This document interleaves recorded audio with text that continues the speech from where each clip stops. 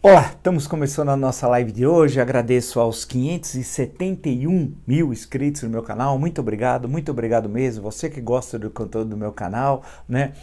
Das lives, das entrevistas, da perspectiva que nós temos aqui, né? Crítica, mas sempre, como eu insisto, propositiva, né? Indique a uma amiga, um amigo. É fácil, o blog do Vila, Marco Antônio Vila. Diga para ativar as notificações, coloca like no que vocês gostarem e usar como vocês muito bem fazem a página dos comentários. Muito obrigado mesmo. As entrevistas, a última que postamos é com o fundador do Partido Novo, João Moedo, está bastante interessante a reflexão, inclusive sobre a questão das elites no Brasil, né?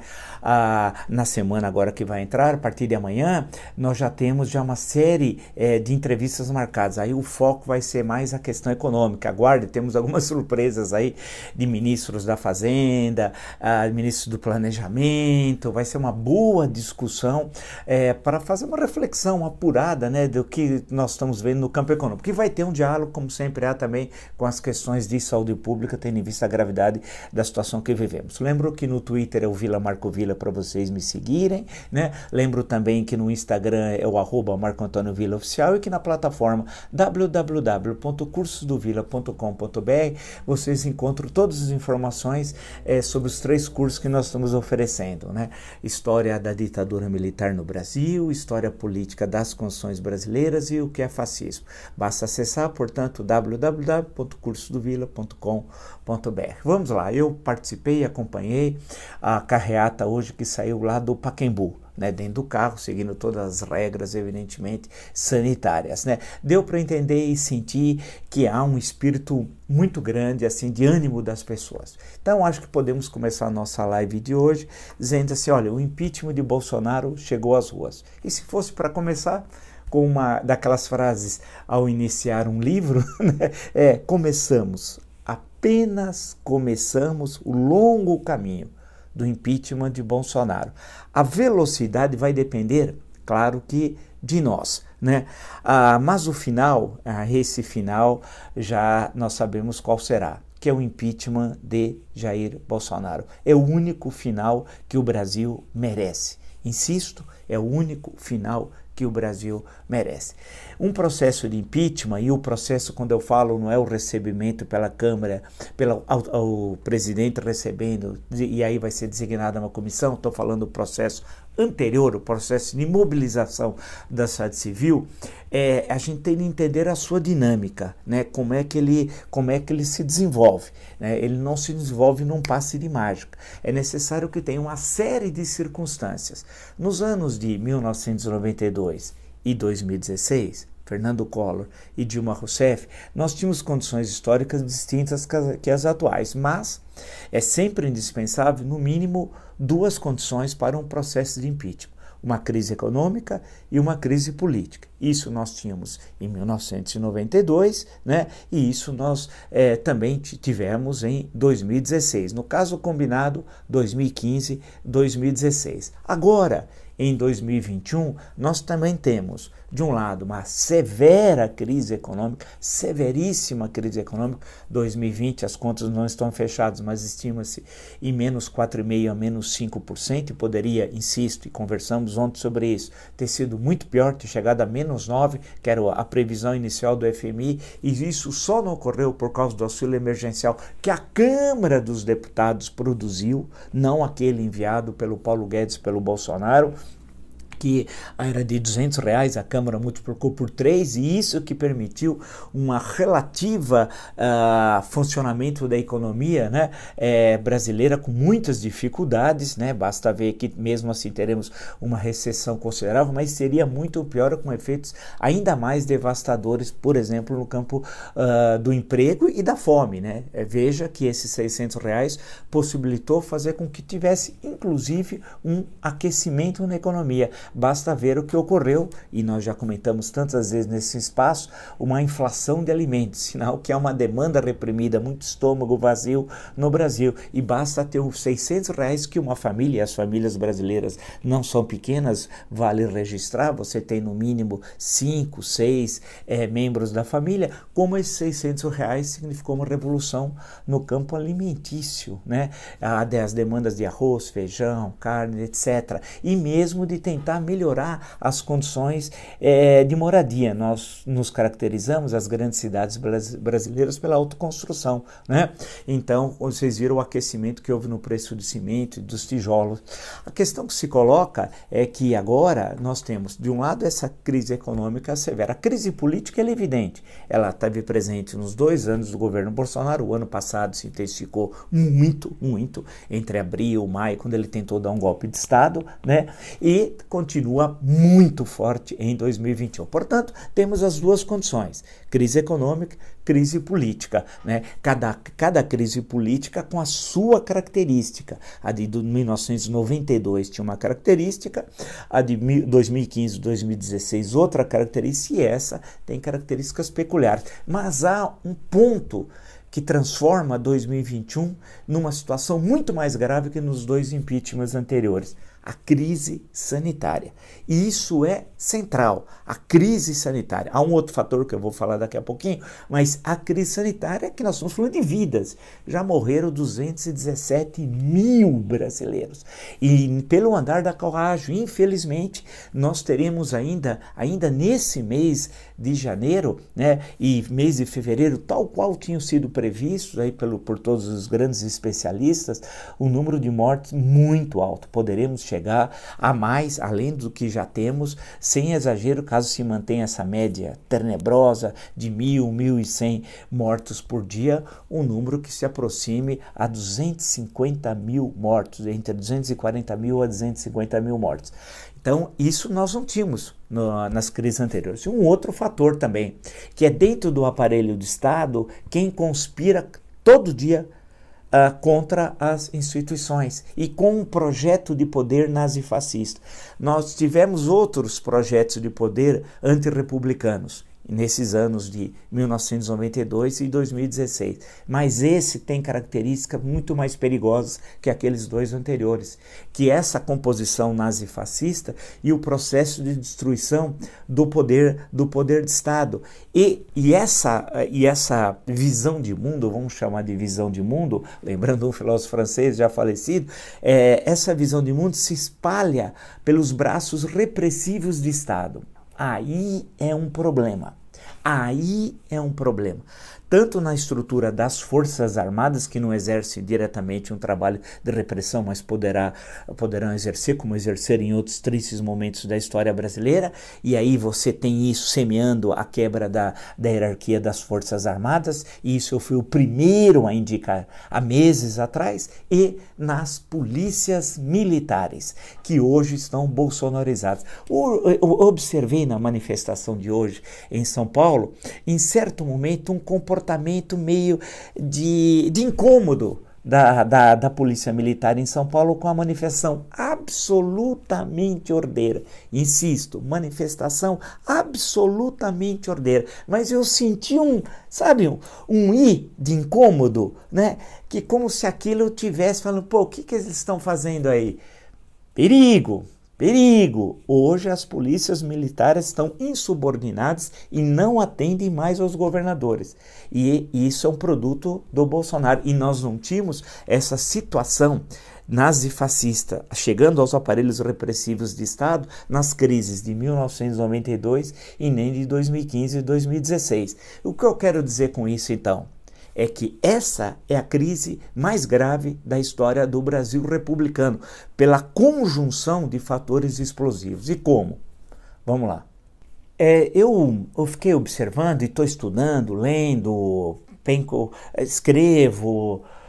Gostaria até de escrever um livro sobre essa situação, mas não dá, eu já estou com outro atrasado, que é uma história geral do Brasil, mas eu acho que esse impeachment tem, portanto, essas diferenças que eu alertei, e vai ter um processo de impeachment, não tem saída, independente do resultado da eleição da Câmara dos Deputados. Claro que a vitória de Lira dificulta um pouco, mas não é empecilho absoluto. No caso do Senado, que processa e julga, a vitória de Rodrigo Pacheco, que é no momento a mais provável, também não significa a impossibilidade do impeachment, porque quando ele chega ao Senado, dificilmente não vai ser condenado por crime de responsabilidade o Bolsonaro.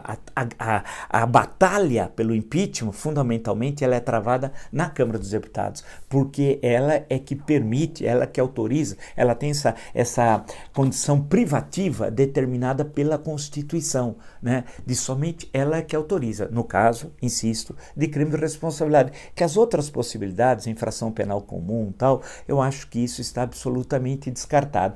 Claro que tudo indica, eu já percebi aquela questão do faro no ar, que o Bolsonaro vai jogar o Pazuello para as feras. Quando Augusto Aras faz acusação agora ao Pazuello e não ao Bolsonaro, ao ministro da Saúde e não ao presidente da República, e esse é o principal responsável pelo genocídio, fica no ar um acordo que já tenha sido feito de queimar o Pazuello, né? E aí o processo segue o que determina a Constituição também para ministro de Estado. E nesse caso, por infração penal comum. Seria o caso, acho eu. E só quem pode acusar é a PGR. E isso vai não para o Senado, caso a Câmara autorize, mas vai para o Supremo Tribunal Federal. Percebam que eu estou querendo dizer que o jogo está sendo jogado, que o jogo começou, né? Como eu disse, começamos hoje, apenas começamos. É um longo caminho, a velocidade vai depender de nós. Mas o outro lado, aquele que conspira contra o Brasil, o lado demoníaco, o lado genocida, o lado nazifascista, vai tentar embaralhar esse jogo. Não vai agir como Collor agiu em 1992. E temos de reconhecer, Dilma agiu em 2016. Tentaram fazer algumas manobras dentro daqueles limites possíveis do Brasil, da Constituição de 1988 e do que é aceito na política brasileira, independente da Constituição. Collor tentou, né? Dilma tentou também, lembrar da designação de Lula, que acabou não ocorrendo para a chefia da Casa Civil, mas agora o jogo vai ser mais duro. Muito mais duro, né? Não só a possibilidade do Bolsonaro querer usar as polícias militares como suas milícias ou grupos paramilitares que ele andou armando, fora das PMs, ou o aparelho repressivo e de defesa do Estado das Forças Armadas, que ele pode, em certo momento, fazer isso. E vai manipular de forma muito dura inicialmente, vai jogar o Pazuello para as feras. Agora, ele, por outro lado, esse seria um motivo de muita preocupação, mas tem o outro lado, que difere, por exemplo, de 2015, 2016 e aproxima em certo momento de 1992. Ele não tem partido. Não tem partido, e isso conta muito. A Aliança pelo Brasil obteve 3% das assinaturas necessárias para se construir como partido. Apenas 3%. Então não tem estrutura partidária. O Collor, o PRN, Partido da Reconstrução Nacional, em 1992 também já não era nada. Basta ver os que votaram contra a abertura do processo de impeachment em 1992. Tinha 3 dúzias de parlamentares na Câmara dos Deputados só, não tinha mais nada. Acabou, tinha terminado tudo aquilo, né? O diferente de 2016. 2016, o PT era muito forte. E tanto que teve um resultado eleitoral positivo até em 2018, formando junto com o PSL a maior bancada da Câmara dos Deputados. Uma relativamente pequena bancada no Senado, mas ganhando governos estaduais e nas Assembleias Legislativas, etc, etc, etc. Então, é uma situação, nesse sentido, 2021, muito mais favorável do que 2016. E, além disso, o PT tinha uma presença na sociedade civil, organizada, né? Organizado, algo que o Bolsonaro também não tem e o Collor também não tinha. Então vocês estão percebendo como é importante fazer as comparações na história, guardadas sempre as devidas proporções e evitando anacronismos, né? Ou relações que não se comparam, né? Como muitas vezes eu acompanho alguns acadêmicos ou alguns jornalistas querendo comparar abacaxi com elefante. Não dá, são coisas totalmente diferentes. Mas é interessante perceber que as condições elas estão colocadas. Elas são condições favoráveis, tendo em vista o genocídio que está ocorrendo, e as pesquisas de popularidade já demonstram isso, que ninguém aguenta mais o Bolsonaro, e começa a haver reações também do andar de cima, né, das elites empresariais, sinais de insatisfação que ainda são muito tênues. Nas classes médias, eu sempre uso classes médias no plural e suas diferentes frações, isso também já está se manifestando. E o que aconteceu ontem e hoje, né, das carreatas, e agora vai ter um passo à frente, manifestações que terão de ser muito criativas, eu não sei como, em espaços abertos, ou eventualmente, se forem alguns espaços fechados, naquilo que seja permitido e seguindo todos os protocolos das autoridades sanitárias, ou grandes manifestações pelas mídias sociais também. Em suma, o brasileiro é muito criativo e nesse momento será também.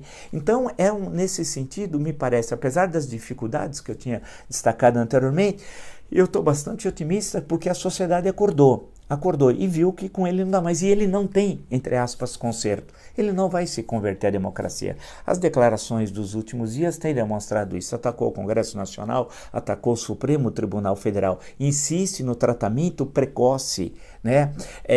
Continua conspirando contra as vacinas, ataca governadores, quebra o equilíbrio entre os entes federativos. Então não dá, dali não vai sair nada. O que vai sair, sim, é o gabinete do ódio, coordenado pelo criminoso Carlos Bolsonaro, seu filho, o chefe da quadrilha é o Jair Bolsonaro, e isso é inequívoco, ninguém tem dúvida, em sã consciência, que ele não chefia uma quadrilha. Eles vão começar a bombardear com fake news, né? E vão criar instabilidade. Vamos ficar de olho na greve dos caminhoneiros. Insisto, vamos ficar de olho na greve dos caminhoneiros. Me lembro do Chile, né?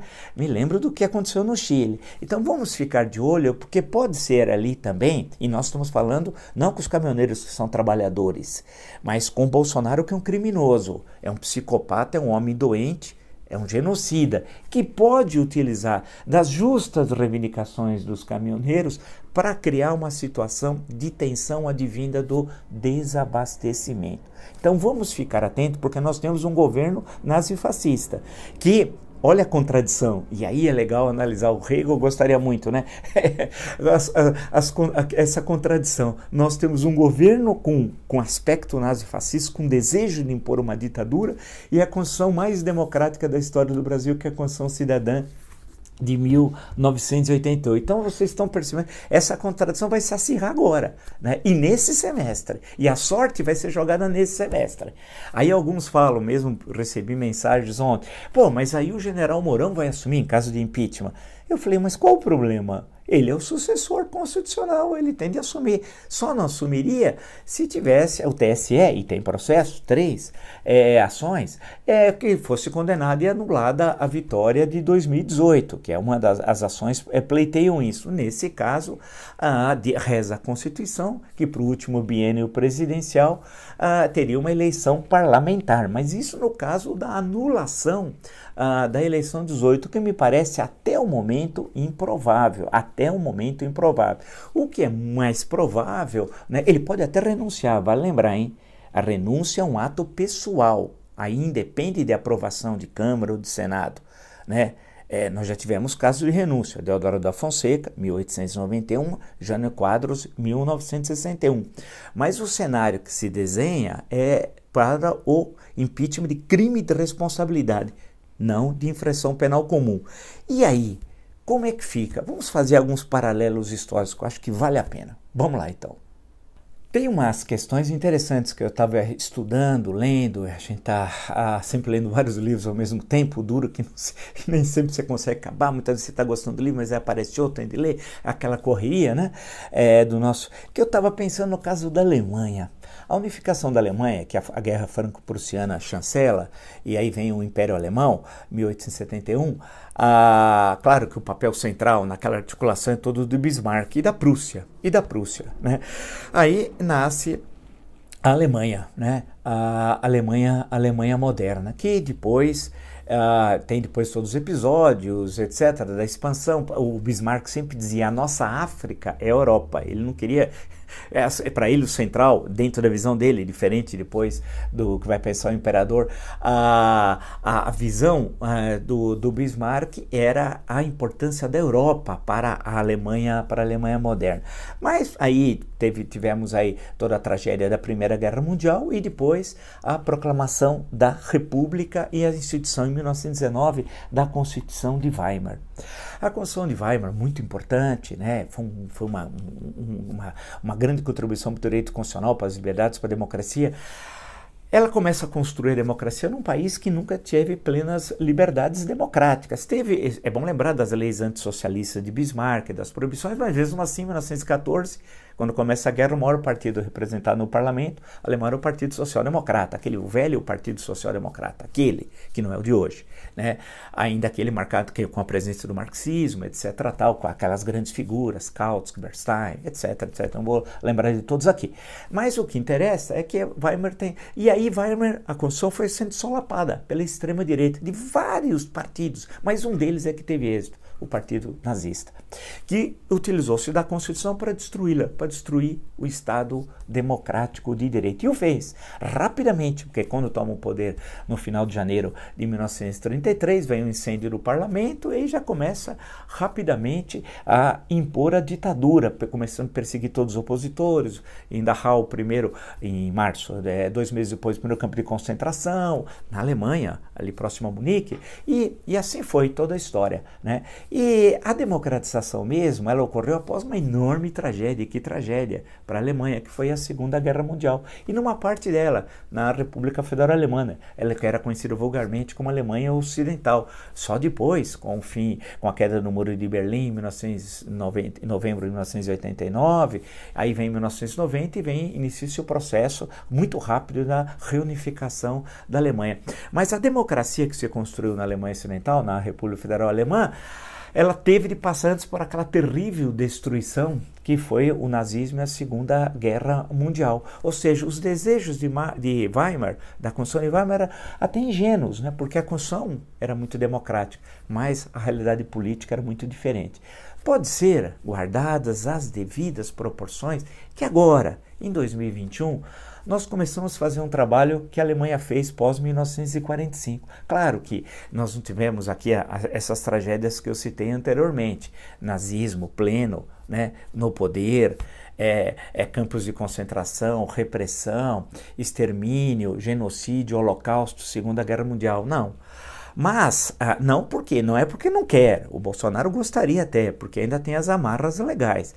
Mas pode ser que agora o terceiro impeachment, nós caminhamos por terceiro impeachment da Constituição de 1988, vai permitir para que nós temos uma boa Constituição, como a de Weimar, mas possamos enfrentar desatar os vários nogórdios. Um deles são as polícias militares. Nós temos de discutir a fusão polícia militar, polícia civil. Do jeito que está, não podemos deixar continuar. Temos de discutir a questão das Forças Armadas, né? Modernizá-las, ter um ensino que vincule as Forças Armadas com a democracia, com as liberdades, com o Estado democrático de direito pleno, efetivo, para não ficarmos como hoje, olhando um olho no gato, outro no peixe, um no Congresso e outro nas Forças Armadas. Não dá. Isso tem de mudar. Vamos ter de discutir as concessões de rádio e TV, que foi em massa na época do mandato de José Sarney na Assembleia Nacional Constituinte, 87 e 88, quando está para se definir o mandato, se era 4 anos ou 5 anos, Antônio Carlos Magalhães, então ministro de Comunicações, fez uma distribuição em massa.